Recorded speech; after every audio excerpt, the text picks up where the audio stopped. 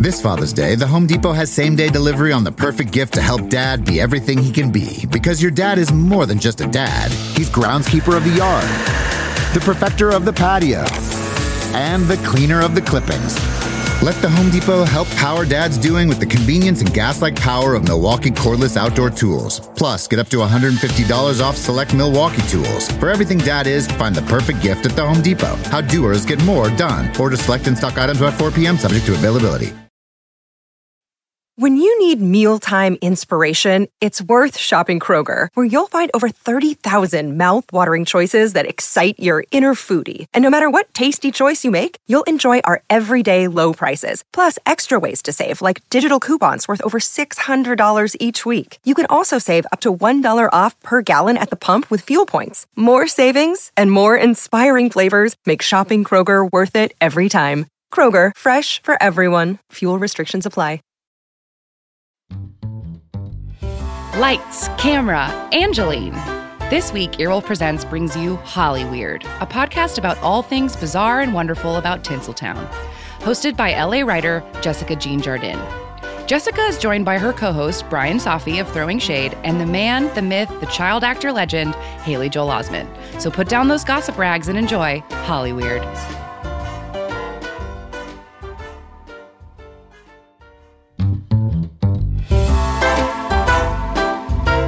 Hello and welcome to Hollyweird, a show about all things bizarre and wonderful in Tinseltown. With me, your host, Jessica Jean Jardine.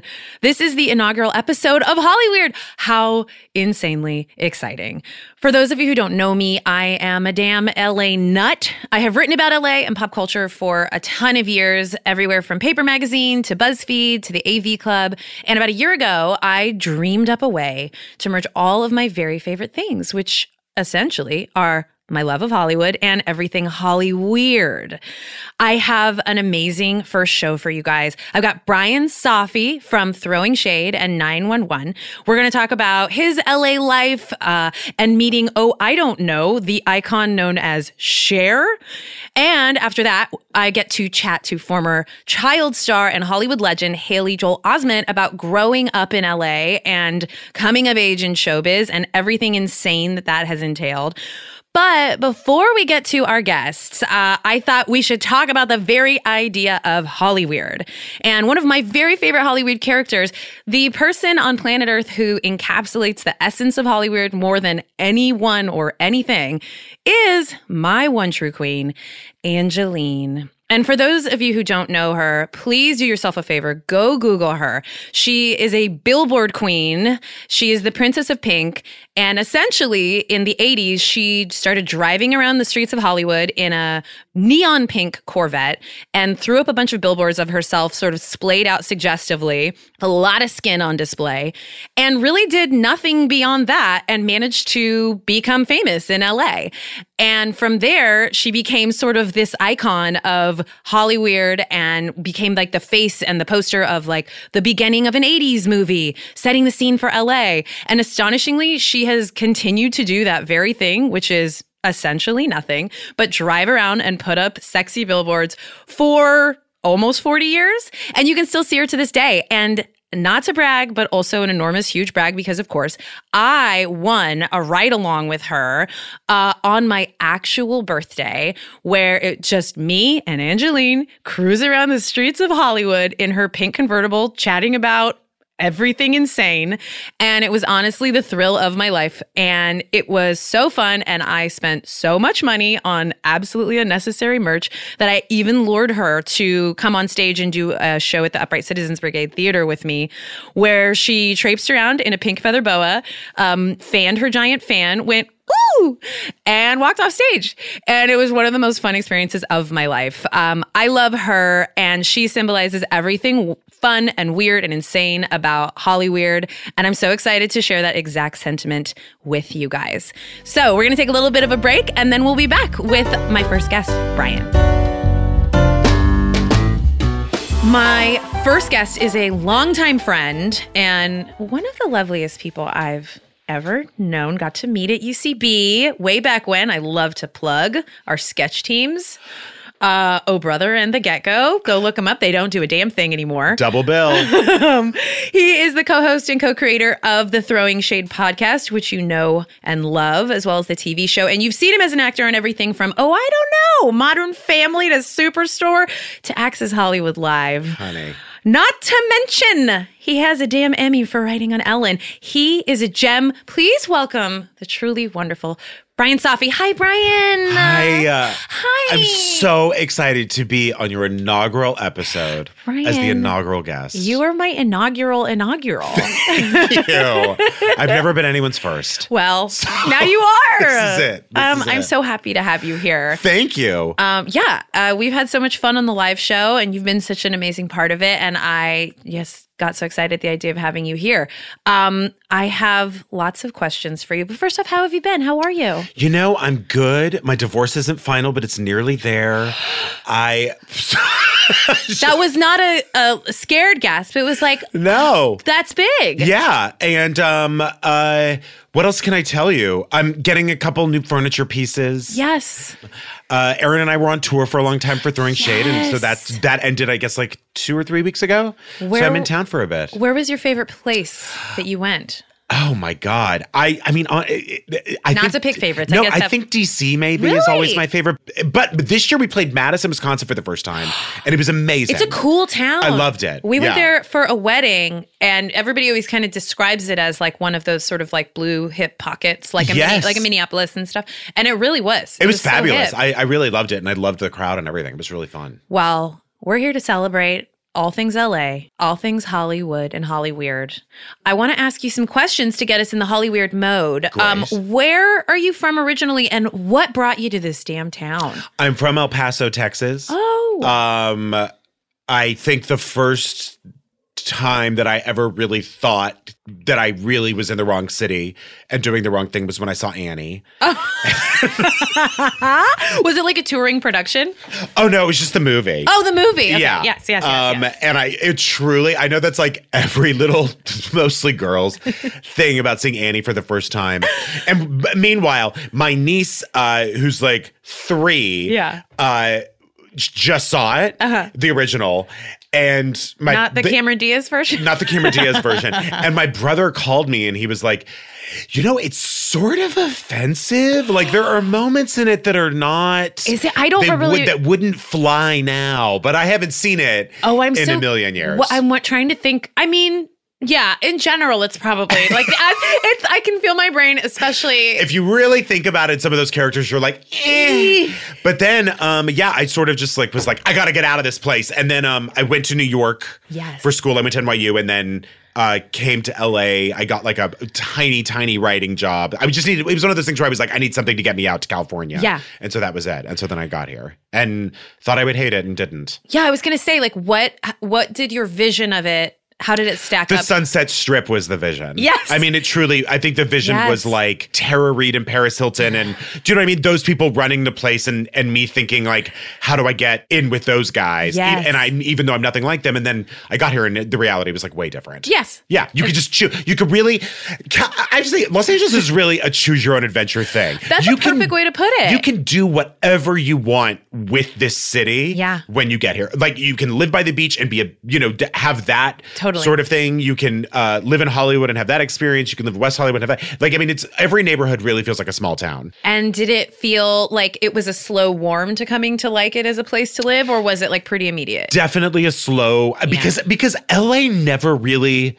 like, I mean, now it's different because they're building so many, they're building up now. Yeah. But, and with all these like condos and these big developments, but I remember being so shocked when I first lived here that it never felt like a big city except that there was just traffic. Yeah. But there isn't like there aren't skyscrapers really, just in downtown. But when I moved here, you didn't really go there. No. And I just remember thinking like, God, this just feels like the burbs. Yeah. Yeah. Everything's sort of like shockingly flat. Yes. And there's like, I think, especially on this side, well, I guess both sides, like a lot of green. You're like, there's like hills poking out and you're like, I didn't know. I never think of it that way. And the hiking and stuff, like I never thought of it as being that sort of a place. So I was only really pleasantly surprised. But I think I don't know. I think also though that there is still the brand of move out here when you're 15 and maybe you could be a model, which I think that still exists more than ever. And I think that's, will never not the fade. Best. Yeah. Do you remember, like, once you started working out here, do you remember having like a first like razzle dazzle Hollywood moment, or like where you were like, whether it was something you just saw or just that feeling of like, oh my God, this is the place? I remember I was working. It took a minute, and honestly, it still never feels. LA's funny because it never really, even though you consistently work and sometimes the work gets better and better, it never really feels like you've accomplished much because it starts feeling like work. Yeah. Do you know what I mean? Yes. It starts feeling like you're like, oh, this is a job. And sometimes I think like 8-year-old me would be so excited about some of the things I've done. But when you're in the moment of doing them, you're just like, oh my God. How do I park? This sucks. Yeah, exactly. You're like, I have to be here how long? Like, you know what I mean? And you're just like, why is this taking so long? And meanwhile, like any younger version of yourself would be like, oh my God, look who you're getting to work with, or look what you're getting to do. Yes. But I remember the first thing, and this is so minor, was I was working at the Grammys. This was like my first foray into writing anything. Yeah. And it was I was writing stuff for all the non-televised things they do. Oh, yes. So just like the benefits they do. And I remember watching, I think it was Dre saying something I wrote. And I remember being like, oh my God, they're gonna be busting down the doors wanting to know who wrote that speech for Dre introducing Snoop. I think that was like the Dr. Yes, Dre. I was trying to think, I was like, Dre, which Dre? Vermeulen. Yeah. No.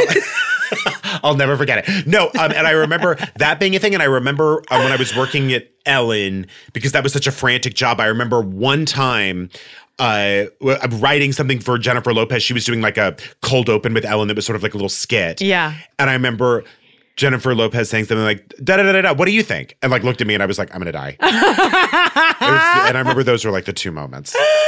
Oh my God. I feel like at Ellen, that must have been such like that's like a constant turnover of nonstop celebs, right? Nonstop celebs. And I bet, but it was, I guess, good in that way. And that like, I'm full Shania Twain. That don't impress me much.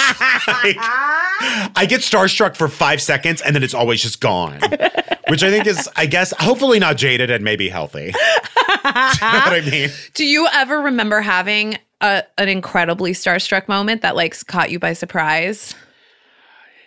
Oh, man. It's okay if you don't. I've learned that, and especially in LA, that there are a lot of people who just don't get it. It's always, I'll tell you, it's never with huge stars. It's always like if I see a Real Housewife. Yes. Or like if I see someone from Vanderpump. Like it's always like, it's not if I don't know why. It's not if I see someone. And then a friend told me that one time, and I don't know if this is true, but this is what they said, that they were at the Tower Bar and Jennifer Aniston and Justin Theroux were her favorite place. Famously. They were there. Kim Kardashian walks in with someone else. It wasn't Kanye, it was just someone else. And apparently Jennifer Aniston and Justin Theroux were so excited. And they were like, oh my God, can we meet her? Like they were like starstruck. About Kim? Yeah. And I think sometimes you're just starstruck by people that you just have that cross even what you do, and just like you're just like, oh my God, I can't believe I'm meeting you. Yes. Yeah. And I think that is that funny thing, like and especially that tier you're talking about, like in the Bravo era that we live in. Yeah. Like I will forget that you can just like get in your car and go drive to SUR, and like right. And a lot of people do, and like go see these people, and a lot of them it's like especially on the workplace ones where it's like that's a lot of it is real. And I worked in reality TV for a long time, and most of it's not. But then there are pieces like that are real, and you're like, oh, I know. They're actually a waitress. Right. A while back, not too long ago now, there I look up, and who are you across from? Cher. Cher, that's it. No last name. I mean, there's Cher. no, you can't even that's finish. It. And I have to say, the proudest moment of my life, I really should get it framed, is that the Chiron, the lower third, said Safi and Cher. Yes, that's right. Which I don't know who did that. Whatever editor did that, like, I really think I might frame that. Brian, you should. Safi and Cher. It is like, it's treated no one knows who I am. Why was my name before hers? It doesn't make any sense. It was like the summit of the century. Yeah. It was. Frost Nixon, Safi Cher. Yeah. It will be a movie. Yeah, Laurel and Hardy. It should be. It didn't make any damn sense. Oh my God. It's such a delight. There you are interviewing Cher in her home. You would never know that we're in the same. You would never know that we're on the same planet. You have to describe the way it's edited. Well, okay, so we're never in the same shot together, yes. Which is, normal, fine, whatever. That's how they do those. Yeah. But by the way, you walk in, she's stunning. I mean, she really is beautiful. Just beautiful and glowing and kind and just truly like it really is. And I'm not even saying this because I'm like a huge fan or anything, but like it is, you know how it is like when you meet someone super famous, you're like, oh, they glow. Yes. They actually are a star. I've heard this and you do see it sometimes and you're like, oh shit. Oh shit. Yeah. You are a star. Glowing. Yeah. I was not lit. So they would cut back and forth between us, and it truly looked like it was a joke. Like I was inserting myself into a pre-existing Cher interview. Can we play a little? I want people to get to hear. She was truly like the dreamiest, and I actually did feel connected with her. I can tell. I know you, and I know what it's like to connect with you, and I felt it happening. Okay, here we go. If there was an artist now who did an album of Cher covers, who would you want that to be? Whoa.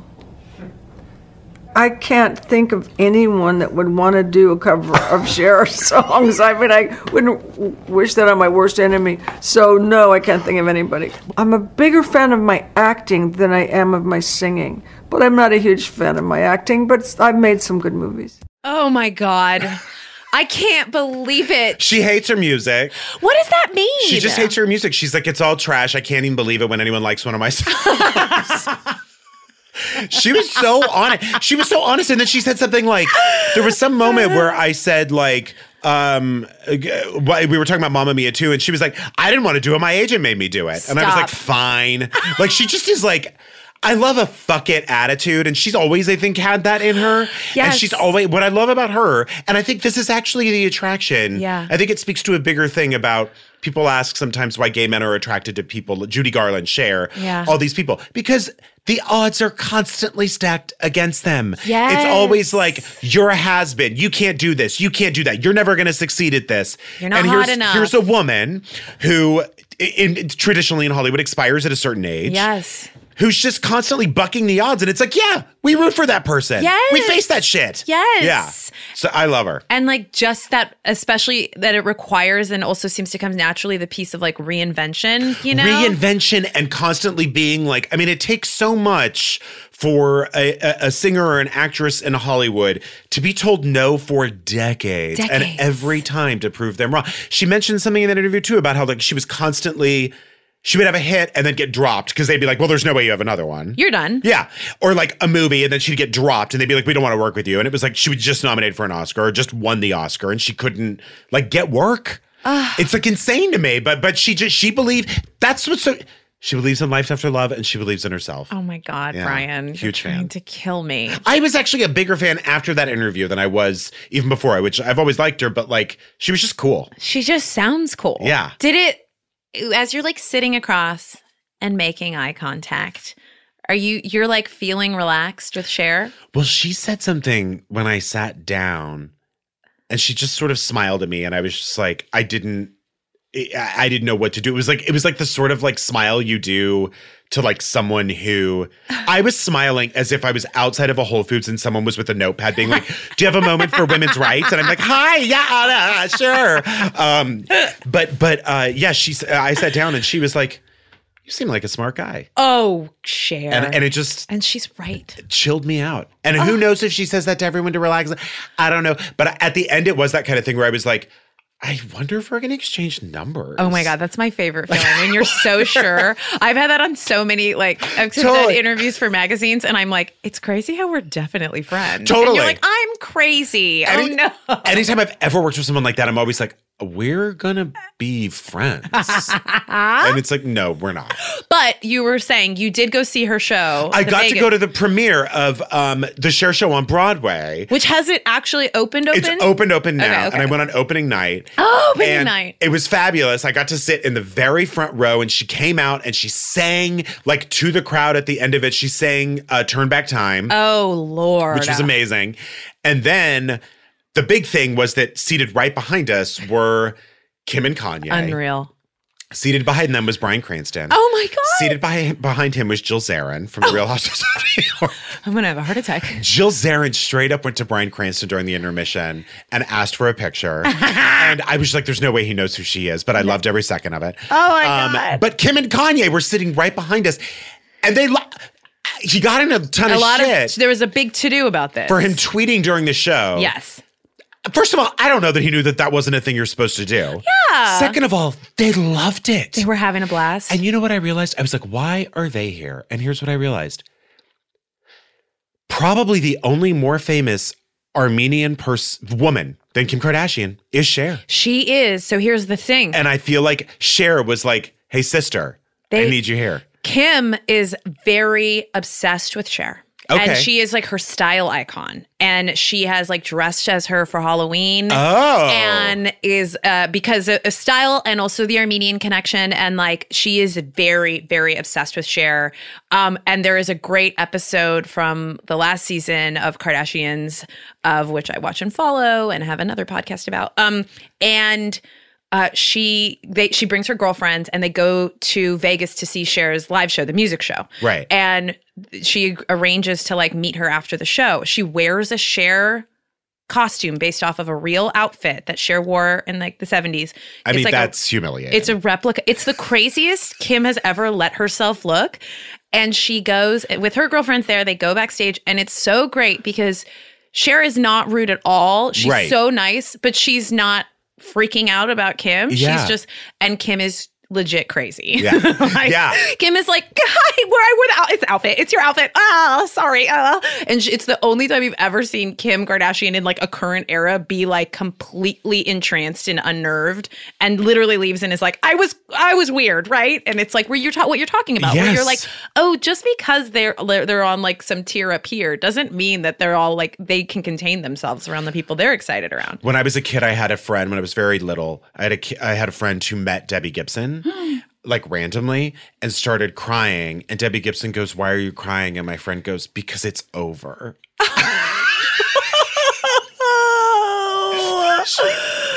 Nothing left. Nothing left. That was the peak. It ended. Yeah. Well, nothing makes me happier than getting to hear that story and getting to imagine you guys sitting in this Malibu dream house together. I'll never forget it. Thank you for walking me through it. We have so much more to get through. We're going to take a quick break and we will be back with our next guest, Haley Joel Osmet. Are you excited? I love him. Oh, he's the best. Okay, we'll be back. Everybody, welcome back. He has been patiently waiting to chit-chat with us. I could not be more excited to have him. His resume is as long as a damn CVS receipt. He burrowed into our hearts as a child actor in movies like, oh, I don't know, Forrest Gump. Ever heard of The Sixth Sense? Hello? He's gone on to have a flourishing career, most recently starring in Silicon Valley and Future Man, which is on Hulu right now. He'll be appearing in a bevy of films this year, including, I'm so excited to talk about this, the Ted Bundy biopic, Extremely Wicked, Shockingly Evil and Vile, which just premiered at Sundance, and the upcoming The Devil Has a Name, directed by Edward James Olmos. Not to mention, a little brag, I've shared the screen with him on a little program called Comedy Bang Bang on IFC. He played a character named Slow Joey.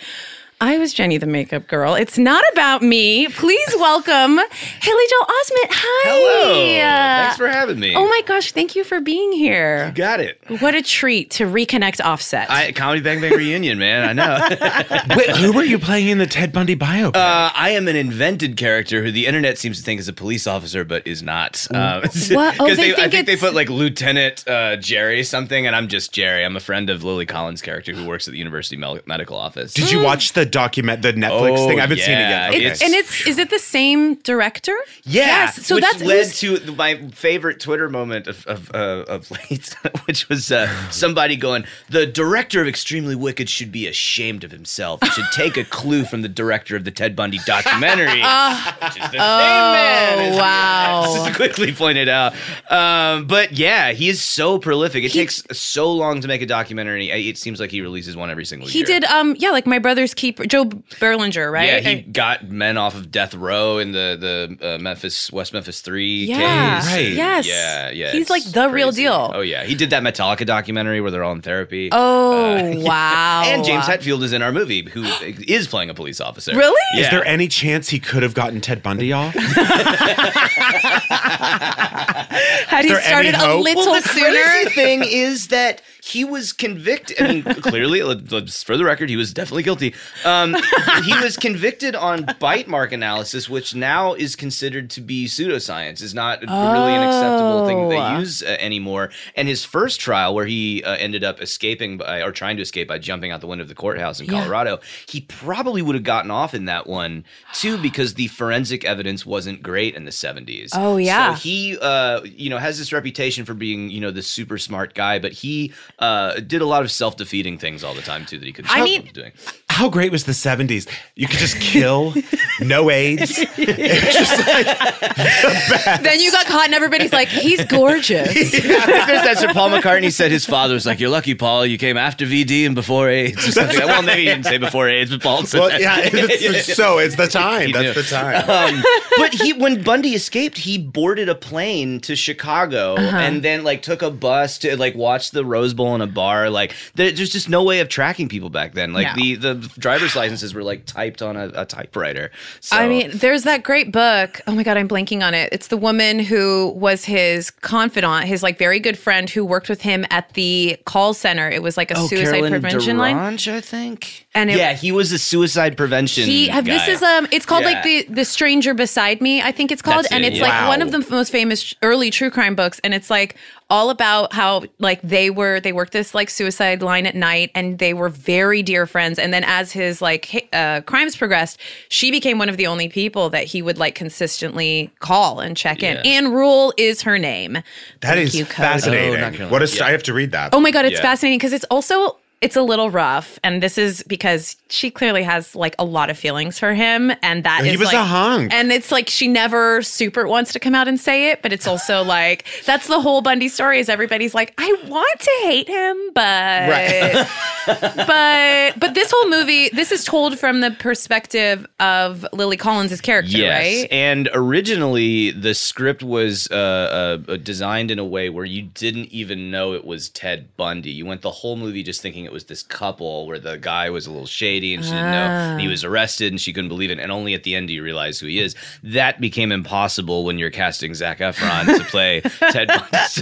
So the idea there wasn't a lot of secrecy about that. But yeah, it's crazy. And the documentary was just dropped on his desk while he was in pre-production for our movie. Wow. And it ended up being this perfect thing because you have the documentary aspect of it about the crimes, the trial and everything. And then our movie is a little bit more of just how somebody could snow so many people when he was it seems so obviously guilty in retrospect, but so many people believed him. In the documentary, they showed this mural that the Mormon church where he was living in Utah drew to support him with a smiling Ted Bundy surrounded by the community and signed by all the members of the congregation. Everybody bought into his bullshit. Oh, God. It was crazy. Wow. Shout out to Lori Loughlin. The queen of the snow job.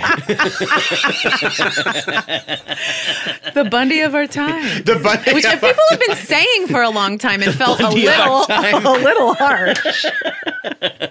A little tough. Operation Varsity Blues. So true. Oh my God. Man, you can Amazon brand your dorm room. Yes. That's wild. I know. I had never heard of that. Oh, yes. This story is such a window into an echelon that I imagined, but never. It's so layered. It's just unreal. We know it's going to be a movie. Yeah, right. It has to be. Oh yeah, it has to be. It's so because to your point, it's It reminds me of like a much more like the Sony leaks where you like couldn't stop. I couldn't stop reading the emails. Yes. And it's too delicious. And it's that thing where you read it and you're like, I can't believe this. But then you're like, but I also believe it. And it's like what you always thought the like sketch character, the sketch version of the world was. And then you're like, oh, it's way crazier. Yeah. It's crazier. Like the Rutrow email, you know, like, okay, so it's that, but heightened somehow. Haley, as a child, did you pay your way into any roles? I wish I knew this was an option. I wish I knew I could switch out the proctor. Were you a child influencer? I really feel so fortunate to be like the last little mini generation before all that stuff became ubiquitous. Like it's really just seems like such a paradise back then. Like I would daydream, you know, when like I was waiting for a light or something. There was nothing to check. Or you didn't have like an iPad shoved in your face by an assistant being like, look at this. There was no swiping or anything. Yeah, it was just a beautiful time. But it's just great with that scandal too. The whole theme of the era just seems to be people who figured out you can lie constantly about everything, and it just works. Sure. And just the extreme narcissism. I mean, it really is like psycho narcissism where I don't think someone like that ever really learns a lesson. No. Like, I don't think Ted Bundy ever really learned a lesson. No. And didn't think that he was going to be executed probably until he got into the chair. Like, right. Just believed that he had everybody completely by the balls and like could manipulate everyone. And yeah, when that illusion is shattered, it's pretty great. Just watching him when he hears the verdicts is always like his I haven't seen it. Is it like an actual clip? It was I believe the first trial ever televised. Oh, shit. And everybody in the trial knows it. And so the judge is doing like really performative stuff all the time. I love them all being just, hams. Yeah. And shake your finger is Oh man, does anyone remember the judge's name? Shout out to Ito. Ito. It had Ito. It's the only name I remember. Oh, the dancing Itos on Leno. Remember? Those are the days. I mean, no, this judge didn't capitalize nearly enough, or he hadn't hit the late night circuits because I don't know his name. The Bundy judge. No, I don't know either. I don't know. Oh, Cowart. It was Edward Cowart. I remember. Oh, what? There you go. And he is the one who said your crimes are extremely wicked, shockingly evil, vile. Namesake of the very film. Yep. There's which movie is it? I think it's Female Trouble or Pink Flamingos or something. One of the early John Waters movies where all the quotes on the DVD are pull quotes from Rex Reed, who was horrified. He was like, one of the quotes is literally like, who are these people? Why are they making this? They need to go back to wherever they came from. And that's like the pull quotes on the poster. Let me out of this room. It's so great. He's so horrified. Oh my gosh. Well, so with this Bundy film, that is coming to Netflix. Yes. In the fall. I believe it. Well, we're premiering at Tribeca on May the 2nd, and then I think it's going on Netflix sometimes after that and in theaters. Great. Yeah, so you can see that beautiful man on the big screen. Oh my God. Zac Efron, not Ted Bundy. That casting as Efron is such a damn delight. Yes. I want to see that so bad. I hope you saw Roma in the theater. Yeah, I did. Ryan is so wounded already. My biggest like Netflix, or I guess not Netflix, but like theater bona fide is I went and like got a hotel room in Santa Monica because they played the 8-hour OJ movie one weekend at the Lemley out there, and since it was 8 hours, it was like 2 showings. Oh, the Made in America. I think I was one of like 20 people who saw the whole thing, and then saw it as an 8-hour thing with 2 intermissions. It was pretty great to see it that way. I watched it twice, but not in the theaters. Yeah. But that's like the most I've ever watched a single thing ever. Yeah. But it was like the most important thing. I know. The most incredible thing. I was like, It was incredible. yeah. And we'll start over and watch it again. Yep. Well worth it. Wow. Guys, what a delight. Haley, I want to ask you a couple questions and get us into Hollyweird mode, Sure. which we're already in it. We're sizzling in it. Right on we're in the Sunset pan. Boulevard. We're on Sunset. Sunset Boulevard. Yeah. It's insanity. It's insane. It's crazy. Who would have thought? Not me. No. When I got off the bus, before I walked in here, when I got to LA today, what a ride And it's your been. suitcase with one bandana sticking out of the corner. Cody felt sad. Let me in, Earwolf. Called us We're up. starting podcasts up here. Oh, You got ma'am. something to say? It was a real Schwab's moment. It was real Lana Turner. Yeah. Well, my real name's Peggy. There you go. No, I usually I like to ask people some sort of questions about their history and relationship to LA and Hollywood. Yours is obviously really unique because most of the time I'm asking people when they moved here, when they decided to come here. And obviously you are in this really unique position of being a SoCal native and then also having started very young. So you are you from Pasadena area or where are you from originally? I was born in Van Nuys. Okay. Lived in Sunland for the first 4 years of my life. Hey, nice. Hey, Yeah. Cody did too. And moved to Glendale when I was like 4 when my sister was born. We moved and lived there until I went to high school. Then we moved to Pasadena and I went to school in La Cañada. So did that whole thing through there. But yeah, it is funny because for a lot of people, it's like, you know, when you come of age and you move out here, and I moved away for like 12 years as soon as I became an adult. So when I sort of came back a couple of years after college and started living here a little bit more, it was sort of like coming back to the city where I was from. Yeah. And my sister would ask me places to go when she was going on dates. And I was like, I kind of don't know anymore. Like, I don't know this city very well. Yeah. There wasn't Uber when I was growing up here, so things were pretty focused on the east side.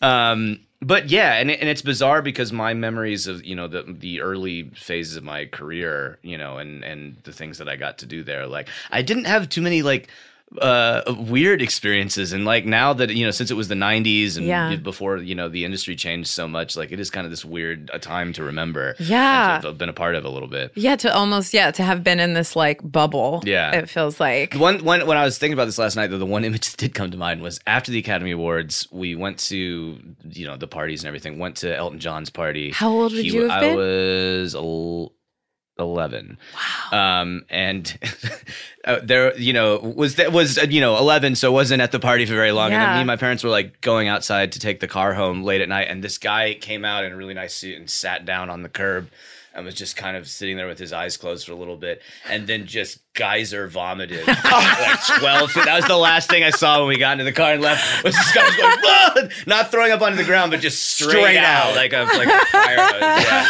Yeah, that was the last image I saw. Haley, I remember I asked you this once before, but I'm forgetting the answer right now, and I remember it was underwhelming. Only because this was before I think things went super crazy. But I'm trying to remember, was there something insane that you ever got in your Oscar bag or any of your swag bags? Yes. It was I was there a little too early. Yeah. That was before everything went nuts. Well, and it's the same with Sundance too, because like in the early 2000s, in like the Paris Hilton years, all that stuff got really out of control. And then they regulated and then they're it, like, okay, like this is not about movies so you anymore. Missed the window. I missed the because I think like in the early 2000s, it was like trips to, you know, Fiji, right? And, like, 5 facelifts, the early Botox, you know, the version 1 Botox wasn't quite as safe. I got a Palm Pilot, which for an 11-year-old was super useful. That's probably what you want. I taught myself that. It was so long ago, like that you couldn't draw letters on it. You had to learn. There was a sticker with like the little swirlies you'd have to make to make the letters pop up. Which I taught myself and never used. Like shorthand almost? It was like it was like those cursive workbooks. Yeah. A Q was actually like the 2, and it was like that. You couldn't draw an A. You had to draw like a little hump, and then a B was a hump with a little thing coming off. God, why didn't this stick around? I don't know why it didn't take off. It's like learning a new language. Yeah. Easy and fun, more importantly. Yeah. That's amazing. I think it seemed like it was getting shared around a lot this week, or maybe it's just made its rounds before, but I had sent to me this video of you in your audition. I just suddenly saw it pop up. Did you see this? No, I didn't. It's amazing. It's for which movie? It's for Forrest Gump, which was your first feature. Yeah, it was a screen test with Tom Hanks for Robert Zemeckis. Like, I can't believe. Do you remember it? I do really well. Really? Because right after that, my family and I were going to go to a cabin in Bishop and go fishing, and that's what I was thinking about the whole time. Like, get through this, get to go to the cabin. That's awesome. It's basically framed as like, oh, look at Tom Hanks is sort of pretending that he doesn't know or remember his lines. And leaning in, kind of doing like a loud stage whisper to Haley of like, what do I say next? And it's like very, very sweet. Yeah. It's very, very, very sweet. I wonder why that's coming up. It just I have no idea. I don't know why, but I happened to just see it shared a bunch this week, and then someone sent it to me. Yeah, people were sending it to me on Instagram. Yeah, I don't know. The algorithm must have thought it was a good week for that to resurface. I'm glad it's that and not like auditions where I did a bad job. Like, it's kind of now it's terrifying because every time you go put yourself on tape, you're like, oh, this will be on YouTube. Oh my God. know. Well, remember, what's the one? Chris Klein. You knew. You knew immediately. We both went there. And that's, you know what? that was horrible that got released. Yeah. Do you know what? That's so mean. Like That's that's sometimes. such a private experience, and also you have to sing and he's a not cappella. he's not trying to be a singer. No, like no. And honestly, like, I don't know. They cast Pierce Brosnan in that movie, and he can't sing. Oh, it was for Mamma Mia? Yeah. Oh, it was Mamma Mia. It was for Mamma Mia. It was for the first one. Not for Judgment Day, but for the first one. Mamma Mia Judgment Day. Not for Back in the Habit. It was for Mamma Mia. Yeah. Oh my God. I remember Jake Gyllenhaal said he went and auditioned for The Hobbit in like 1997 and didn't realize you were supposed to do a British accent. So got in and they were like, oh, well, are you going to do the accent? He was like, yeah. Sure. It was the worst experience of his life. Oh my God. Suddenly having to turn on an accent that for must Peter be Jackson. so for a bunch humiliating. of people who do have accents. Right. Oh, good. And everyone in the room is British. Yeah. Great. I feel confident and good. Yeah. So you were out of LA then for basically like college years. Yeah. Okay. And so what was it like when you came back? It was when you move to New York. I think it's very easy, particularly that age, to be like, "This is a real city. Everywhere else sucks." Yeah. Like coming back for work, I think at first I was not happy to be here. Yeah, and now as I've gotten older, like it is really a great city, and like if you choose a neighborhood and like try and find your stuff there, like it starts to feel a little bit more like a city. Because I think it's really hard to not have grown up here and then to come out here all of a sudden. It could be a very lonely, like discombobulated city.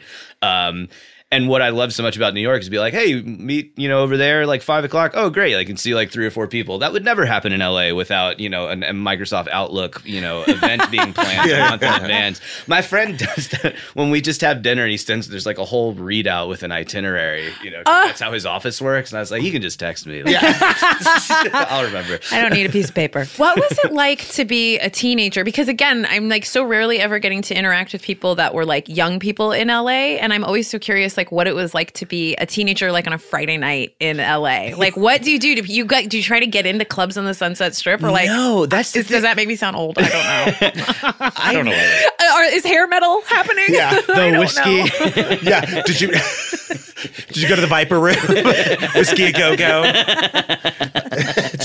The Rainbow Bar, is that what it's called? Yes. Yeah. Oh my God. Roxy? Yes. I've never been to one of those places. No, I was probably in some asshole's pool house, like in La Cañada. Like the truest thing is that all of my experiences in making movies were very wholesome, and the sleaziest stuff I saw was at this prep school. And that's where you meet sleazy people with like a baby blue sweater tied around their neck or something. The culture PTA of it is that this culture yes. this culture. Yeah. Yes. That's this culture. The Huffmans, the ruining Laughlins, America. the Macy's. Yeah. That's the culture. But no, the thing that really I think but it's just what I like to do all the time. It's just I really love to see live music. And so that was the great group of friends I made in high school, is that we would just see a lot of shows. Yeah. And my friend and I would like cut class. I didn't cut class that much. I'm saying that a lot in this interview. But and I'm going to call your school, by the way. So now it's like we would go stand in line at the Greek to get Radiohead tickets, and we follow them to San Francisco and San Diego and all that stuff. And then when I moved to New York, that really went turbo. It's just like you can see a show every night of the week. Oh my God. Like, that really was the linchpin of everything for me. So not the Viper Room or the whiskey, but like the Echo and the Echoplex and Spaceland and all that stuff. You can see incredible stuff in LA. And that with nightlife, it's like that's really where you can see a lot of great stuff. Do you come from a musical? Because I know your sister's really into music too. Do you come from like a music? Oh, that's right. Yeah, Bluebird. Yeah. Bluebird, get it. Emily Osment. I was on a show with her. She's the best. Oh, fun. We're Were your parents musical or something? My mom plays guitar and my dad played trumpet, and there definitely was like a lot of music in the house. Okay, yeah. Like playing music a lot. So those are very specific instruments. Yeah. Like, I love that. A mom female guitarist Yeah. shredding, heading over to the Rainbow Room. Why not? My only resentment with my parents is that they didn't force me to take piano lessons because I wish I had that. And my mom was like, well, I didn't want to make you do it. I was like, you should have made me do it. Like, that was your learn one it job. now when I have terrible attention span. My and one phone. my one huge traumatic experience is that my mother did make me take piano Me lessons. too. So you may, and I hated every second of it. And she was so mean about it. And I think you might have dodged a bullet. What was your teacher like? Was it the teacher? She was a bitch, and she's dead. She sucked, and she died. I remembered a Hollywood story. Our friend had a Christmas or a holiday party, and she had gone to Swain's and gotten a bunch of little fake snowballs and like put it out on the back patio. Actual snow. Yeah. No. Like styrofoam snow. Oh, got it. We were at this party together. Yes. Right. And Why did I believe it would be snow? Sorry. it was that week in December where like my other friend and I were just like sitting in our houses watching Netflix, and we're like, come on, it's Friday night. Let's go out. We'll meet people and we'll make some new friends, and like, let's get out there. Go to this party. Don't know anybody except Brian and my sister. And my friend picks up to break the ice, picks up one of the snowballs and throws it as hard as he can into this crowd of people. And a guy turns around and goes, you're at a 10 right now and you need to bring it down to a 6. Oh my God. My friend is like, I thought I was at a 6. He's like, then bring it down to a 2. Keeping consistent. Were you nervous to meet, like when you were young, were you nervous to meet Tom Hanks or Bruce Willis or any of these people? No. And I was excited and like knew their stuff. I mean, it's so funny because like with Steven Spielberg, like coming from like Jurassic Park and what are some of his movies? E.T. Raiders of the Lost Ark and everything. There's a big fish but one. It's crazy because in retrospect now, when I watch his stuff, when Munich came out or when I was old enough to see Schindler's List and all that stuff, and it's like, God, it's just so crazy to have had that a long like working relationship over a period of like 2 years with someone like that, or with Hanks too. Like I pretty much knew like Turner and Hooch and Big when we did Forrest Gump, and then watching his career, and then the next year like watching it at the on TV at the Oscars, it was just like this is a crazy thing. I remember a time when we were at some fundraiser and my sister was there and she was really little and my mom was trying to get her to eat because we were out at this event, and Robin Williams and Buddy Hackett went on this like extended like riff, like trying to get my little baby sister to eat food, like stuff like that. God. Like, man, this is crazy. Like That's so crazy.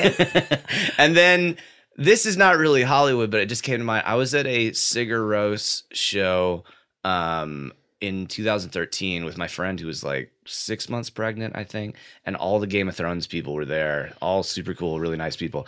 And my friend like drew a bead on Jon Snow. She's like, I don't care that I'm pregnant. I'm talking to Jon Snow. Good for her. And like good for cornered her. him, like I clearly and like cornered him for a long time. He was a perfect gentleman. But, little things like that, it's to have lived in New York and LA and to have seen all those things. It's just the craziest thing. Like I've been very lucky to see that stuff. That the night of the Oscars, I had met Steven, I think, one time before that. We'd had one meeting about AI, and we went to I think it was the Miramax party, actually, at Spago, and I was sitting in a booth with my parents and Steven Spielberg, and Wolfgang Puck came over and started making a pizza for everybody, and we're just like, sure. There's really no, like, file to put that in your brain, particularly when you're, like, 11, so it's just like, oh, this is, everybody's very nice. I wonder, like, because it was so early on that you were meeting these people, but also had awareness of their careers too outside of it. Do you remember the feeling of being starstruck, or does it feel like, I feel like it would exist in a different category almost? For me, I get more starstruck with musicians. I think it's always the thing that the industry you're not in. Yes. I think, actors are really crazy about musicians. Musicians and athletes are really crazy about actors and stuff like that. But also, I think I was really helped by the collection of people I worked with being very concerned about it being a good environment for a kid. Steven probably being the biggest example of that, has always really cared about that. And Tom Cruise, who was nominated in the same category as him for supporting actor, he called the house and like talked to my parents for like an hour on the phone. Stop like it. People just reaching out and doing stuff like that. Just to chat? And I feel it myself too when you see like a kid in that environment, knowing the past, history of this industry, everybody really wants to make it like a good, positive, healthy thing. Right. So I think I really was benefited from that. That's amazing. I love that. These Osmonts are good kids. They're good kids. Let's call your parents. My God, let's congratulate them. Okay, I want to move into a rapid fire segment. Okay, you guys all right with that? Yeah. It's a segment I would like to call Arbitrary Hollyweird This or That. And the name will not change. So I want you guys to answer as quickly as possible and as honestly as possible. And there are no wrong answers, but there are. Ready? Yep. Yes. Angeline or Tommy Wiseau? Tommy Wiseau. Angeline. Okay. Interesting. Okay. I would like to know why Tommy over Angeline. Oh, didn't you see that tweet he sent out on March 1st with the little leprechaun hat and it said, "Oh, hi, March"? That was brilliant. Okay. He sent that out. Somebody didn't make that for him. He sent it out. I met him. No. I was starstruck for him. Oh, my God. Isn't that funny? Yeah. It's for reality people or people like that, I do get starstruck for, yeah. And he was like, email me sometime. Give me a call. I was like, I will. That was like, a good Don't that was just a good say that Tommy. idly. Like, yeah. That was really good. You slipped that past, and that was a very solid Tommy. Every time I see Angeline just randomly, I'm always like, oh my God, don't look. Oh my God. Like flip out. Yeah. I cannot tell you. It is confidential. Anyway, how's your sex life? Yep. He's amazing. Okay, on we go. Next up, the Grove or the Americana? The Grove. The Americana. Glendale. Oh, right. He's got to stay There's loyal. two malls. There's the Americana and the Galleria. They're right next to each other. That is true. More shopping. Double the Okay, shopping. I do award the point. That was a point that he got last time because of that, and that's a point for Haley again for the Americana, only because I like shopping there. And it's always Christmas. It is always Christmas. Dancing fountains. Din Tai Fung. That's Oh, true. yeah. Hello. Yeah. Burma steak, not bad. Okay, this is a little deeper. Choose between Musso and Frank's or Taylor's Steakhouse. Taylor's. Musso and Frank's. Wow. We're really getting Wow, all around this is all sides of really this. splitting. What's your vote for Taylor's? I like the crowd better. I'll take that as an affront good because I'm point. going to Musso's tonight. The point goes to Haley. Unbelievable. This is a tricky one. Ready? Sunset Boulevard, the street, or the movie? Controversial. I'm gonna say the street. Bryan. I know. I've seen that movie a million times. I love it. I just, for some reason, I can't watch it again. Okay. I'll do the street. Okay. Amoeba's there. On we go. Making fun of wheatgrass or making fun of yoga? Oh, I'm gonna say making fun of yoga. Okay. Even though honestly, I even do yoga sometimes. I hate, all of it. I hate. Yeah. Definitely making fun of yoga. Okay. Yeah. I agree. Hey, wheatgrass, even if it's a placebo effect, whenever I'm sick, I'll go get one. I feel like I get better. It feels great. Yeah. Like those cayenne shots. There's so going to be a gross. moment where people acknowledge that LA yoga is appropriative. Like, do you know what I mean? Like it is culturally. Look what you've done to this practice that's existed in. But yeah. Oh my God. Next, running your lines out loud in the audition room while you wait, or in your head. In your head. In your head. Okay. What a nightmare. Okay. When people do that, you're like, come on. God, shut up. Shut up. I know. Okay. Moving your car when hungover at 7 a.m. for street cleaning, Oof. or having to see aspiring models have low-budge photo shoots on the sidewalk in the sun while you're in traffic. I live for that. You love it. I live for that. Okay. So I'm with Yeah. you. Well, one Okay. is good and one is bad. So Yeah. The photo shoots make me sad. They make Sometimes me they sad. do. Sometimes they do. It depends on a lot of things. but yeah. Yes. Last one. Singing in your car or crying in your car? I don't, Haley? I'll do singing in the car. Okay. Yeah, I think I'll do the same. Oh my God, I'm shocked. Yeah. My preference is crying. Safe space to cry. Yes, get it out. Get the windows tinted. Get it out. Okay, so I'll never forget. Anyway. No. What? No, just when Paris Hilton was crying in the car on the way to jail. Yeah. boy. That series. They were following her. Remember, they were following her like crazy, and she was just like, she'd fucked up so many times. So many times. And then that. But then ride. she got to have her triumphant, like, trot out of jail moment. She did. Oh my God. Yeah. Okay, so lastly, for all the points, who can correctly identify the response and the Hollywood icon who was asked this question He's by gonna Johnny know it. Carson? Okay.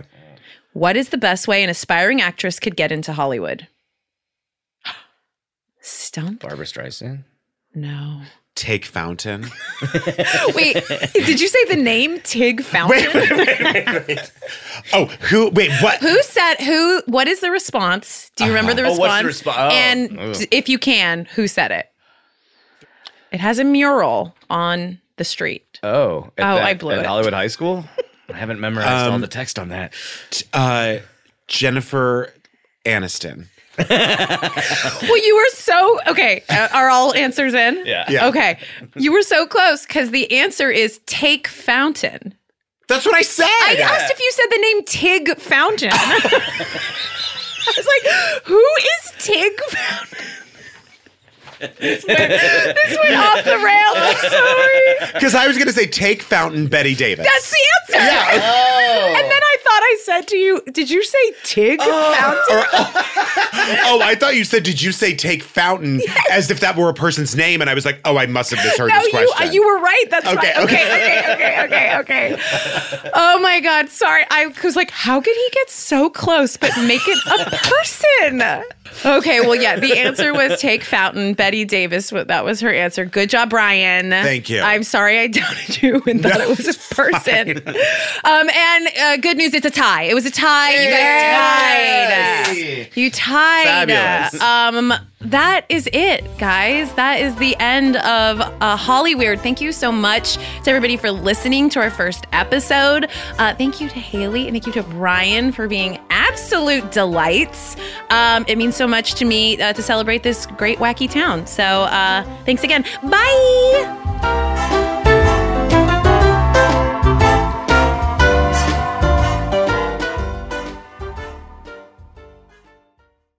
This Father's Day, the Home Depot has same-day delivery on the perfect gift to help Dad be everything he can be. Because your dad is more than just a dad. He's groundskeeper of the yard, the perfecter of the patio, and the cleaner of the clippings. Let the Home Depot help power Dad's doing with the convenience and gas-like power of Milwaukee cordless outdoor tools. Plus, get up to $150 off select Milwaukee tools. For everything Dad is, find the perfect gift at the Home Depot. How doers get more done. Order select and stock items by 4 p.m. subject to availability.